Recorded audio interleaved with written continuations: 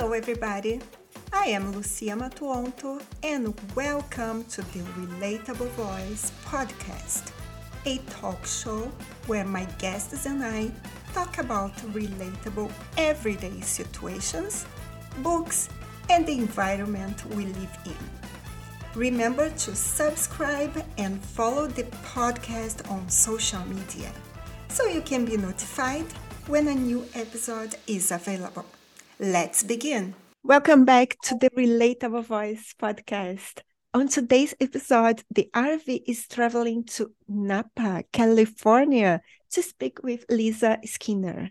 Lisa is a behavioral specialist in the field of Alzheimer's and dementia. She's also an author, and her latest book is Truth, Lies and Alzheimer's, which she co-authored. So, Lisa, welcome to the RV. Thank you so much for having me, Lucia. It's such a pleasure to be here.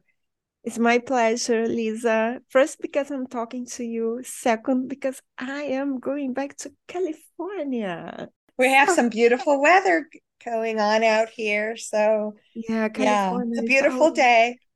I can imagine. I'm jealous. So, Lisa, what is your favorite thing about living in California or Napa?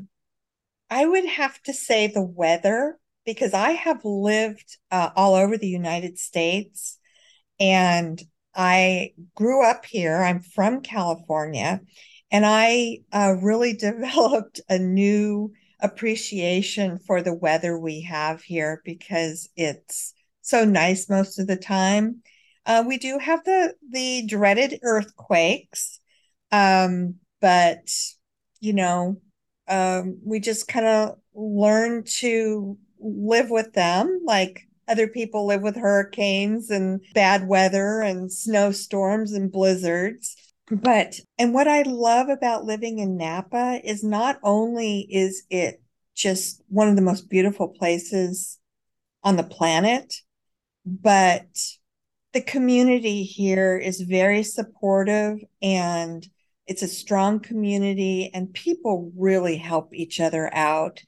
And I'm not from here, but my husband actually grew up here. I'm from the county next to Napa County. And I've been here about 9 years, and it's so community oriented. And I think that that's a very difficult thing to find nowadays. So that's probably my favorite thing about living here is how strong the community is and how people just really help each other out and are concerned with one another. And so it's a blessing. It really is. It is a blessing. We can help each other. This is precious. It's not It really is. And Lisa, you dedicated your career to helping people manage brain disease. I did. What made you go into this field? Part of it was accidental, but I'll tell you, it all began about 50 years ago with my grandmother. And I grew up only a few miles from where she lived. So I had a very special relationship with my grandmother. And when I was a teenager, I remember going to visit her, and she proceeded to tell me these stories that were so far-fetched that they were just completely unbelievable. Was telling me that these birds lived in her mattress, and they would come out at night and peck at her face, and that she would see rats running along her walls. And then she proceeded to tell me about these men that were constantly trying to break into her home to harm her and to steal her personal belongings, her jewelry. And like I said, these stories were just so unbelievable, but I had never, ever, ever known my grandmother to lie or make things up or embellish stories. And I wanted so desperately to believe her, not to mention that she was very convincing. I remember one day I even led her into her bedroom. And I said, Grandma, show me where these birds are so I can help you. Maybe we can get them outside. So I flipped her mattress up and looked underneath it. And I said, I'm not seeing any place where these birds could be going in or out of your mattress. Can you show me where they are? And her answer was so brilliant. She just looked at me and she said, Oh, Lisa, they're there, but they're very, very clever.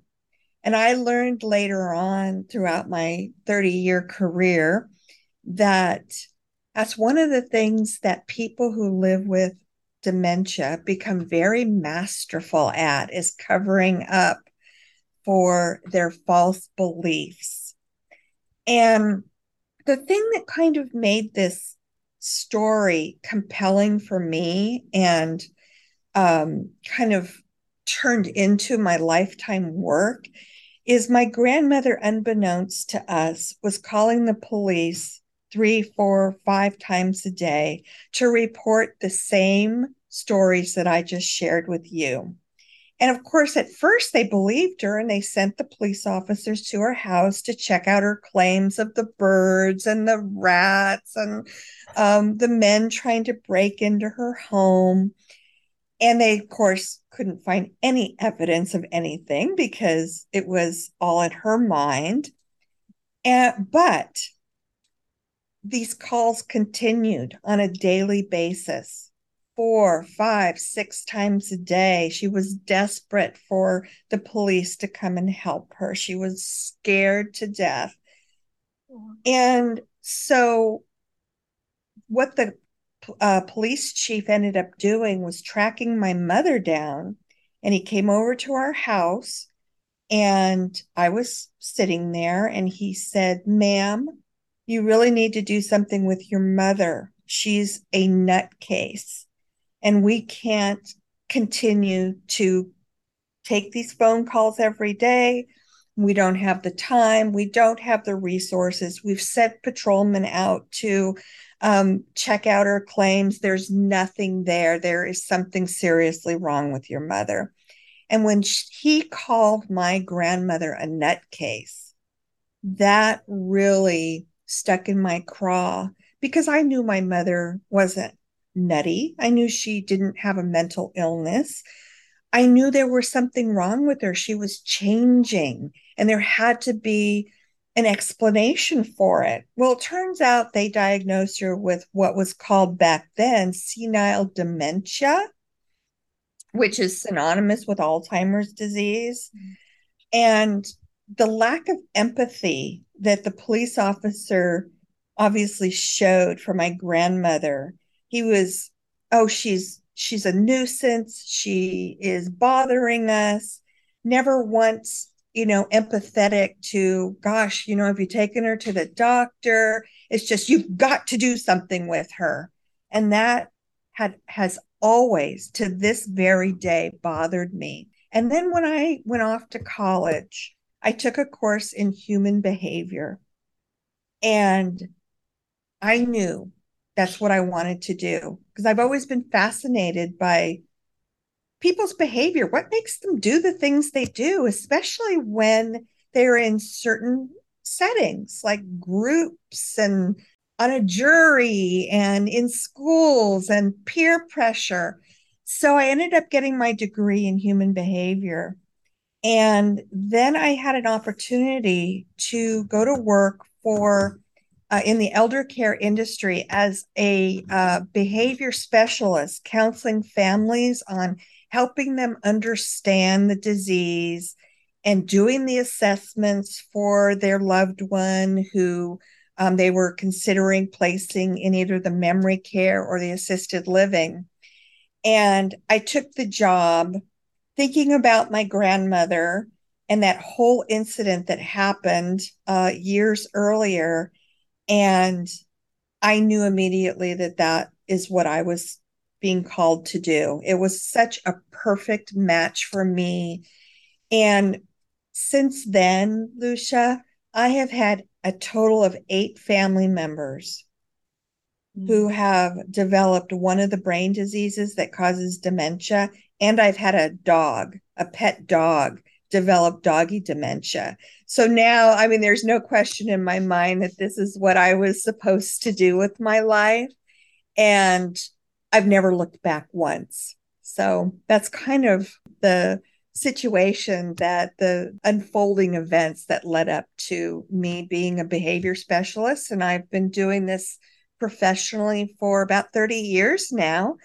And I've loved every minute of it. I think it was your mission. I don't know if you believe that, but I do. I yeah. completely do. Yes. And I've been reminded of that time and time again. So, yeah, no, this was definitely my calling. it is your calling, and this work is truly one of the most selfless and noble acts of service one can provide, Lisa.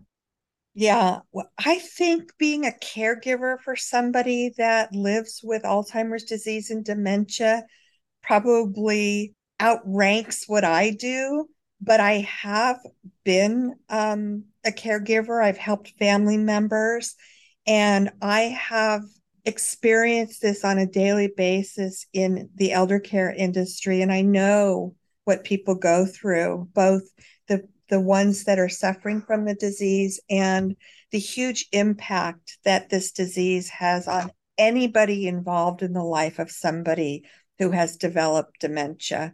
I think it's probably one of the hardest things that anybody will ever have to take on. And the thing, as you know, Lucia, is so heartbreaking is it's a long, drawn out process. It's a long course for this disease. My grandmother, for example, lived with it for 20 years. And that was after we even noticed that the changes that were happening with her. The average person lives with it from 8 to 15 years. So it's not something that is here and gone tomorrow. It becomes like the elephant in the room. It never goes away for anybody, the caregivers, the family members. It's a difficult situation to be involved in. And I recognize that from having family members and my professional experience. And I wanted to try to make this journey a little easier for others by helping them um, know what I know, Mm. because this information is not easy to find. No. And somebody said to me once, I was called over to a client's house, and her father had been diagnosed with Parkinson's disease. And at the same time, her husband's mother, so her mother in law, had been diagnosed with Alzheimer's disease. So Oh. they had it on both sides of the family. And the diagnoses came about 2 years prior to them calling me over to their house. And we sat there for 2.5 hours, and I basically just answered all of the questions that they asked me. And she stopped me after 2.5 hours and she said, Lisa, I need to tell you something. She said, you've got to write a book. And I Mm. said, well, I've been thinking about it for a long time. She says, no, I'm telling you, you've got to write a book. She says, you've given us more information, valuable information, useful information in 2.5 hours than we've been able to find anywhere in 2 years. She said, it would be selfish of you not to share what you know with everybody and take it from us. People are desperate for the information because we have not been able to find a reliable source to help us understand this disease and what to expect. So that was kind of the aha moment for me. Mm. It was the way she said it to me, but I had been hearing it for years from the other families that I had helped, saying, gosh, we just have such a hard time finding um, information that's useful on a day-to-day basis. But the way she said it would be selfish of you not to share what you know. And that really was the impetus behind me sitting down and actually putting the pen to paper and writing This is my second book, and She got to the point. yeah, yeah. So again, it was another sign this is what I'm supposed to be doing. To have this woman call me over to her house and say, it would be selfish of you not to share. And, I knew she was right. So I did. And I am now almost finished with a training program that I've been writing for a couple of years to help train caregivers and family members on everything that I feel is valuable for people to be able to navigate the challenges of this disease day in and day out. Actually, I want to ask you something. Like, what can readers expect from reading this book?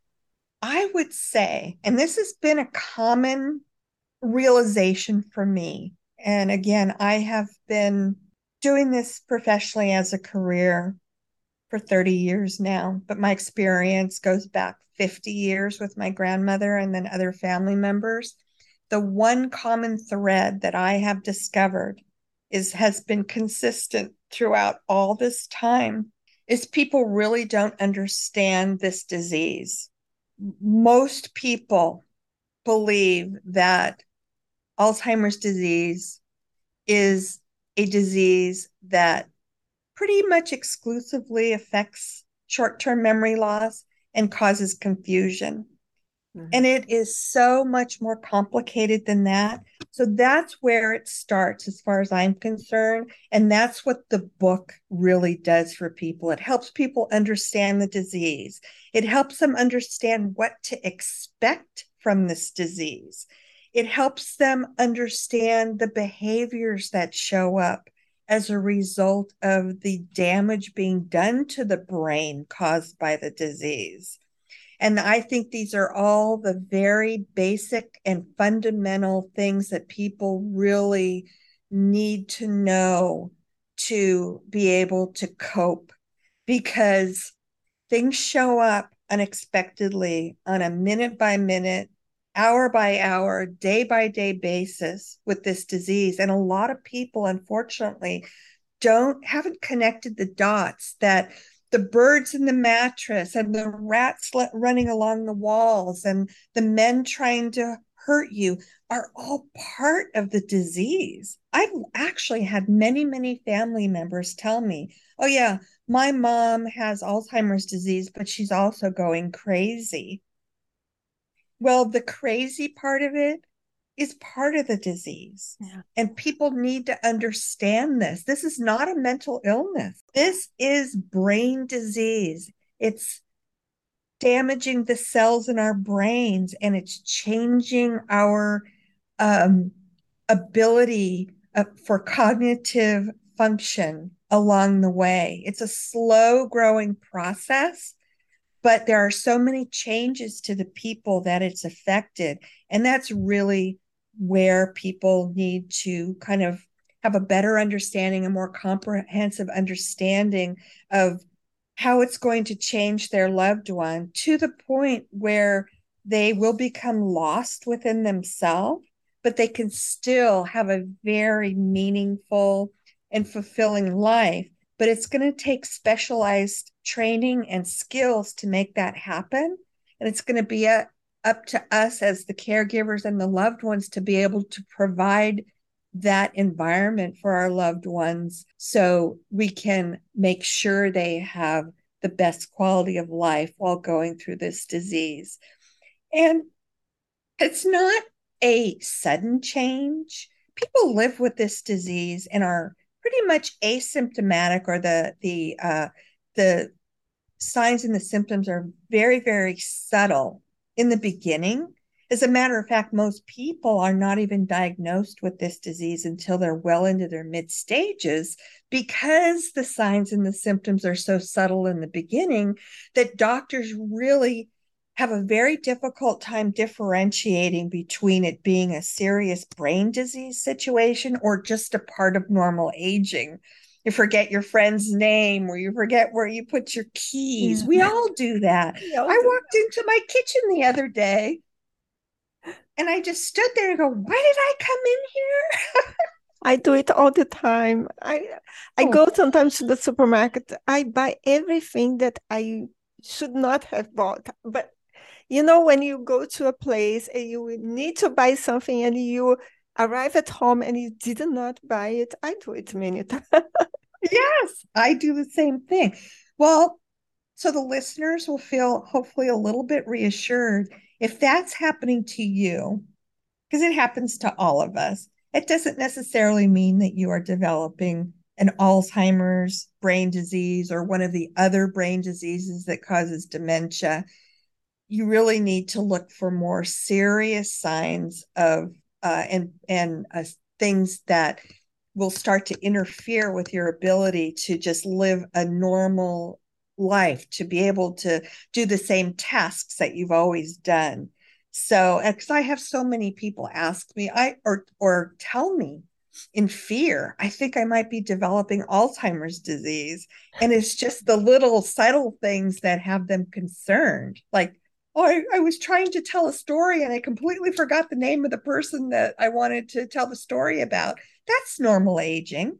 It can also be part of Alzheimer's disease, or we'll say dementia, because there are other diseases that cause those same symptoms, but it doesn't necessarily mean that you're developing it. It's going to really take some serious changes in your ability to do things to be a true red flag that something more serious is going on. You will know if it's something more serious than just the normal aging process and the forgetfulness that happens to all of us as we age. Lisa, you've been working in this field for over 30 years. What is the biggest misconception of Alzheimer and other dementia? The biggest misconception, and I mentioned this a few minutes ago, is that it is only causes memory loss and confusion. And that's what people truly believe. And this is probably the thing that I would emphasize more than just about anything that's related to this disease is how complicated it really does get. And all these other things, personality changes, behavioral changes, false beliefs, hallucinations, these are all part of the disease. And another myth or misconception that I hear a lot that have been cultivating for decades is that as soon as a person gets a diagnosis of Alzheimer's disease, their life is over, that they'll just automatically the next day not remember anybody or know who they are. And that's absolutely not true. Again, this is a long, drawn out disease. People live with it for 10 or more years before they even start to show the very first subtle signs of the disease. And the average is 8 to 15 years before you get from the onset of the symptoms and you really start noticing that maybe there is some cognitive decline happening to where they are at the end of the term of the disease and they really need help with all of their activities of daily living. They need full-time care. That's a long, long time in between A and B. So people can truly live very happy, fulfilling, meaningful lives in between. And that's what I teach people how to provide for their loved ones and the people they're taking care of. Yeah, It's like learning a new language. yes, exactly. And also, it's a myth that people with dementia are no longer capable of experiencing emotions or maintaining a meaningful connection with their loved ones. I don't believe it happens. I think sometimes they cannot like connect in a way that we are used to. have connections, but I believe that they keep their emotions, and sometimes you They can. do. That is absolutely true. Studies have proven that. I've seen it myself. The difference is, well, the best way to explain that, because a lot of family members will tell you, well, my mom doesn't even recognize me anymore. My grandma doesn't know who I am. That might be true. It's because their short-term memory is short-circuiting out, but they will always know that you have a place in their world. They know you somehow. They know you, they are connected to you in some way. They may not be able to pinpoint what that is, but they know that you belong in their life, even if they get your name wrong or they think you're a friend from their childhood, or they think that you're their sister instead of their daughter. They know that you belong in their life, and they do retain their emotions right up until the end. There's a real living, breathing, feeling human being inside the shell that you are no longer recognizing, but they're there. Mm-hmm. They are there. Yes. And Lisa, you co-authored this book, True and Lies and Alzheimer's, with Douglas Collins. Is I that correct? did. So, Yes. how did this collaboration come about? Well, I was actually doing some marketing on my first book that I had written way back in 2015.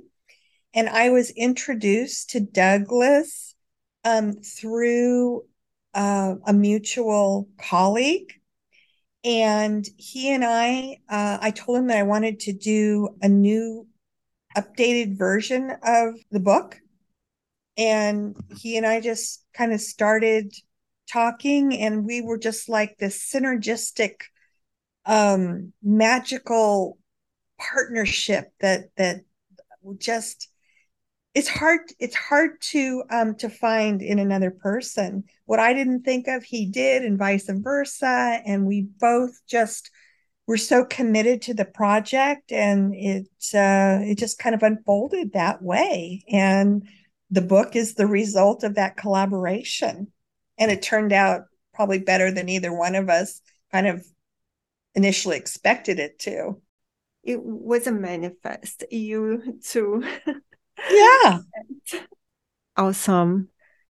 When you need mealtime inspiration, it's worth shopping Kroger, where you'll find over 30,000 mouth-watering choices that excite your inner foodie. And no matter what tasty choice you make, you'll enjoy our everyday low prices, plus extra ways to save, like digital coupons worth over $600 each week. You can also save up to $1 off per gallon at the pump with fuel points. More savings and more inspiring flavors make shopping Kroger worth it every time. Kroger, fresh for everyone. Fuel restrictions apply.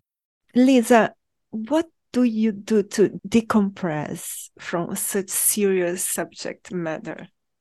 Well, I read a lot. I don't know that I actually do decompress, because maintaining an expertise in any subject requires a lot of keeping up with the information. It's a fluid topic. It's forever changing. There's always something new being developed, or new information, or new research, or new information of how best practices of how to do this. So I am constantly researching, but I enjoy it. I love it. Some people might think, oh my gosh, that's so tedious, and but I really enjoy it. I can't explain why. I'm fascinated by this whole entire topic.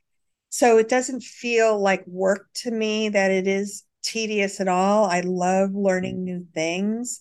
So, um, but I love animals. I love to sing.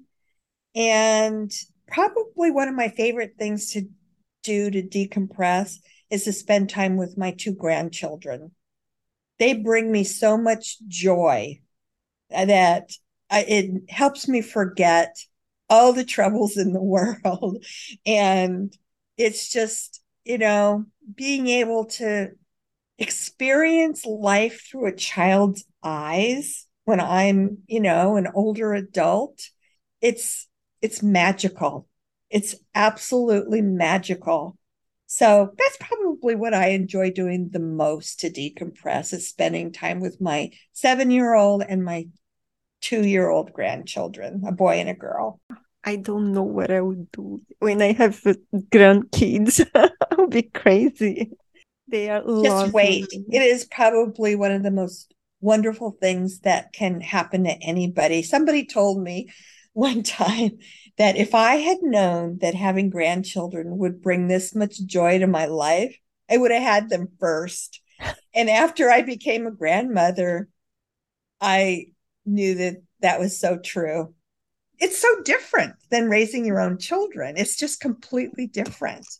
It's joyful. It really is. And Lisa, are you currently working on anything new you would like to share with us?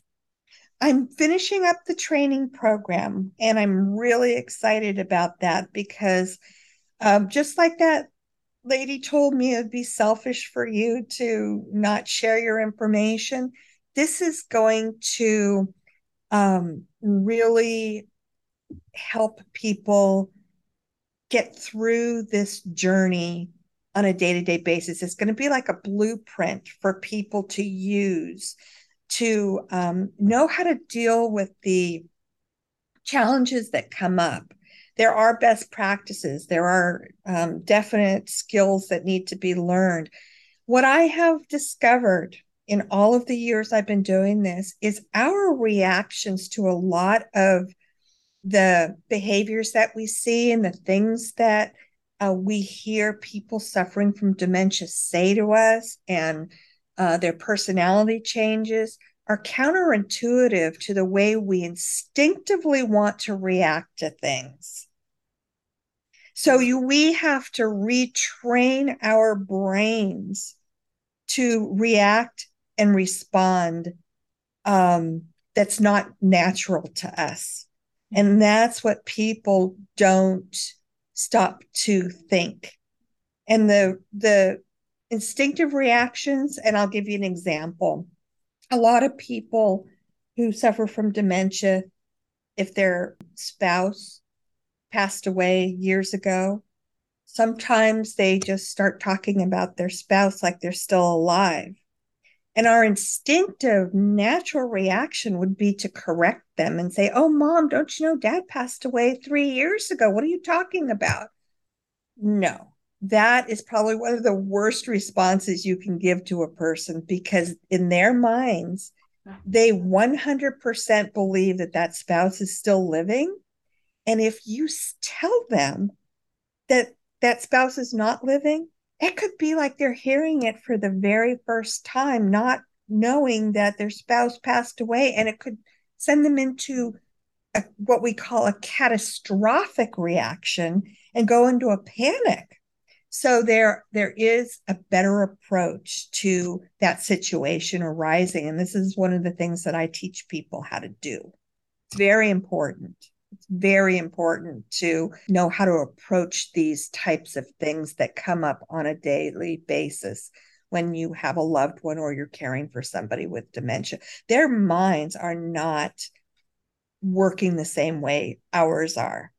So we have to, and this is very, very important, we have to learn how to adapt to their new world versus trying to force them to adapt to our reality. Yeah. Can you tell us where we can find this course and also your books? Yes. So I've got a wonderful website called truthliesalzheimers.com.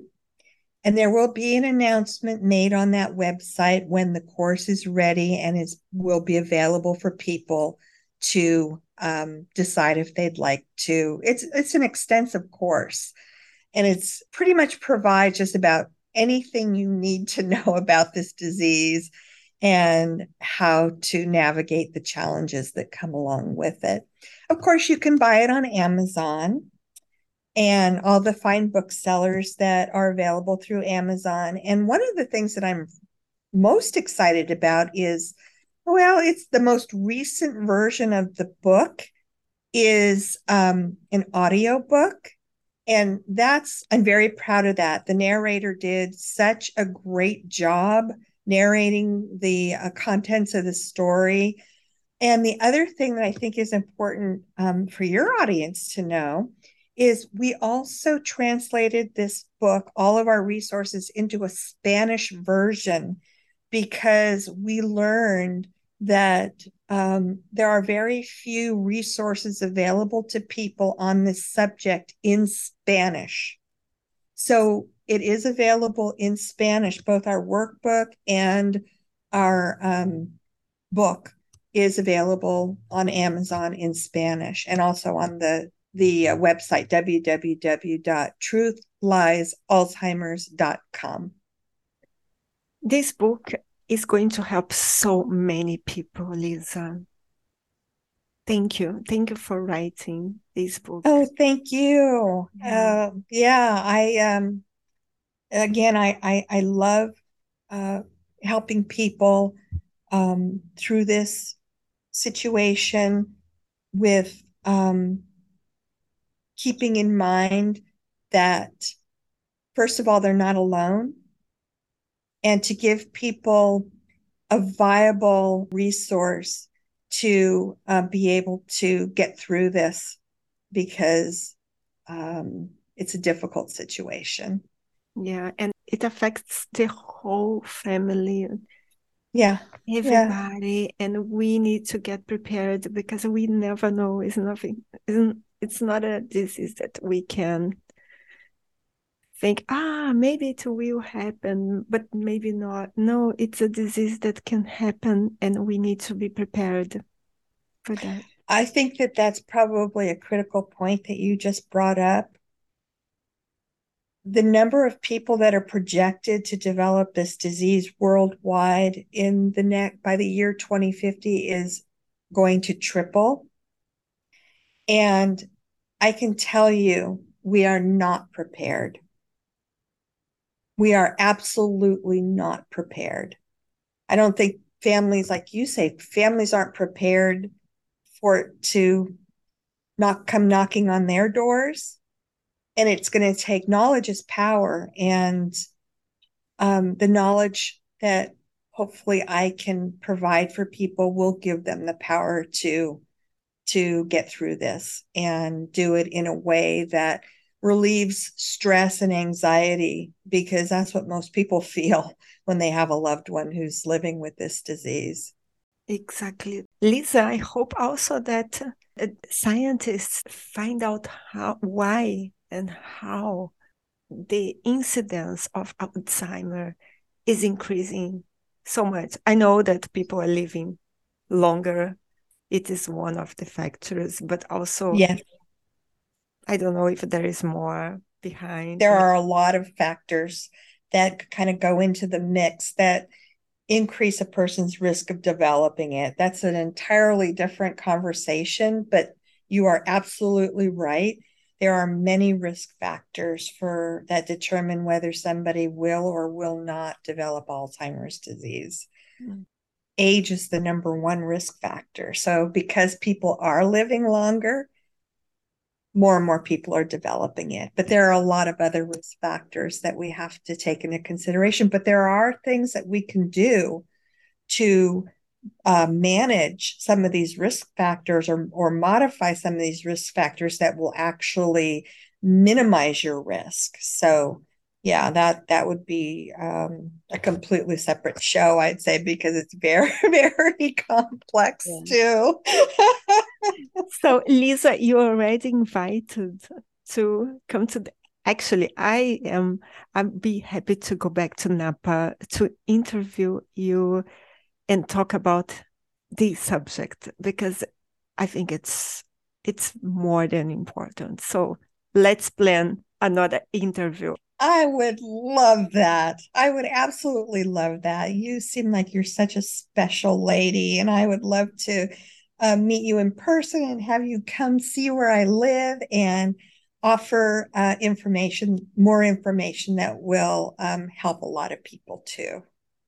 Wonderful. So, Lisa, thank you very much for your time, for sharing your knowledge with us. Actually, I have to tell you, you will be featured in our magazine in April. Oh, Yes, the Relatable Voice magazine. And then our listeners will be able also to learn more about you, to see your website, socials, your headshot. It's just fantastic. I'm super happy fantastic. to be here with you today. Thank you so much. Again, I appreciate you so much for having me on your show, and I'll look forward to meeting up with you again. Yes, it's a deal, okay? Okay. Thank you very much, Lisa. Thanks, Lucia. You have a wonderful rest of your day. If you enjoyed this episode, be sure to subscribe so you'll be notified when the next one is posted. Please rate this podcast and share it with your friends. Thank you for listening, and remember, relationships don't exist. Relating does. Until next time.